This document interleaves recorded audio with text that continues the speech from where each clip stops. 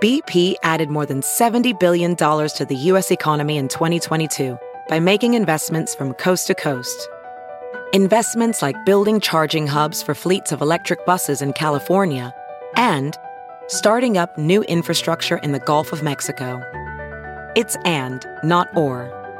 See what doing both means for energy nationwide at bp.com/investing in America.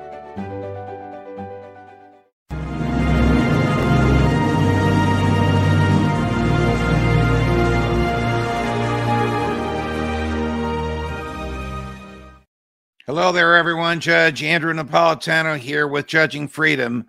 Today is Wednesday, March 2nd, 2022, Ash Wednesday. It's about 3 o'clock in the afternoon on the East Coast, and I come to our cameras to discuss with you a topic that most people probably don't want to talk about, but it's very relevant today, and that is hatred. Is there the freedom to hate? So last week, the government concluded a criminal trial. The federal government concluded a criminal trial in Brunswick, Georgia, of the 3 already convicted murderers of Ahmaud Arbery. You probably know of this case.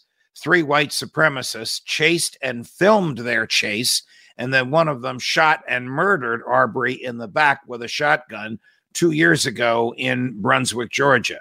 They were arrested, prosecuted, tried, and convicted of murder, and they received life sentences.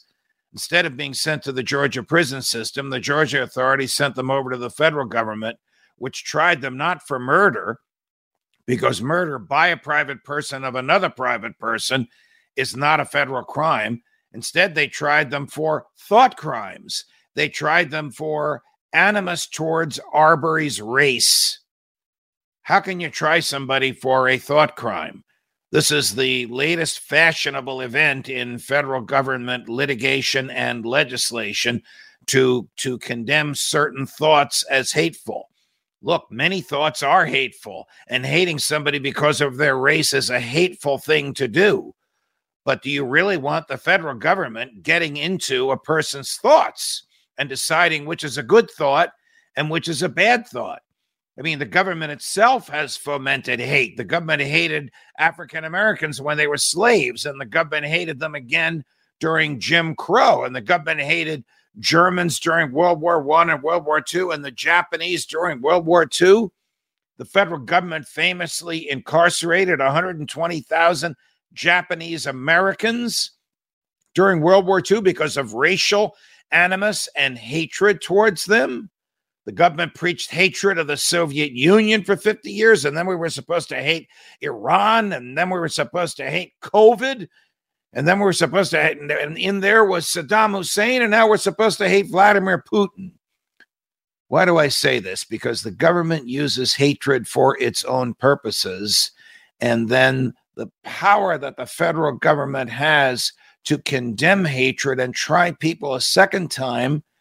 And at the second trial, there was no evidence about the killing. The evidence at the second trial was their thoughts.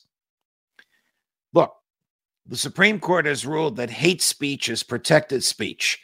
It's protected by the First Amendment. And the First Amendment says you can think as you wish and say what you think and publish what you say. Well, if you can speak hateful words, surely the thoughts that animate hateful words must also be protected. Don't misunderstand me. I'm not defending these guys at all.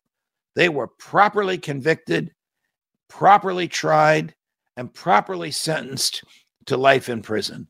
But they have natural and constitutional rights like the rest of us.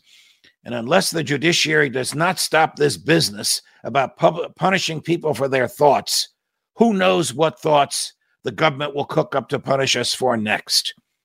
The government loves hatred. It's a dangerous business, and they should have nothing to do with it. Judge Napolitano, Judging Freedom.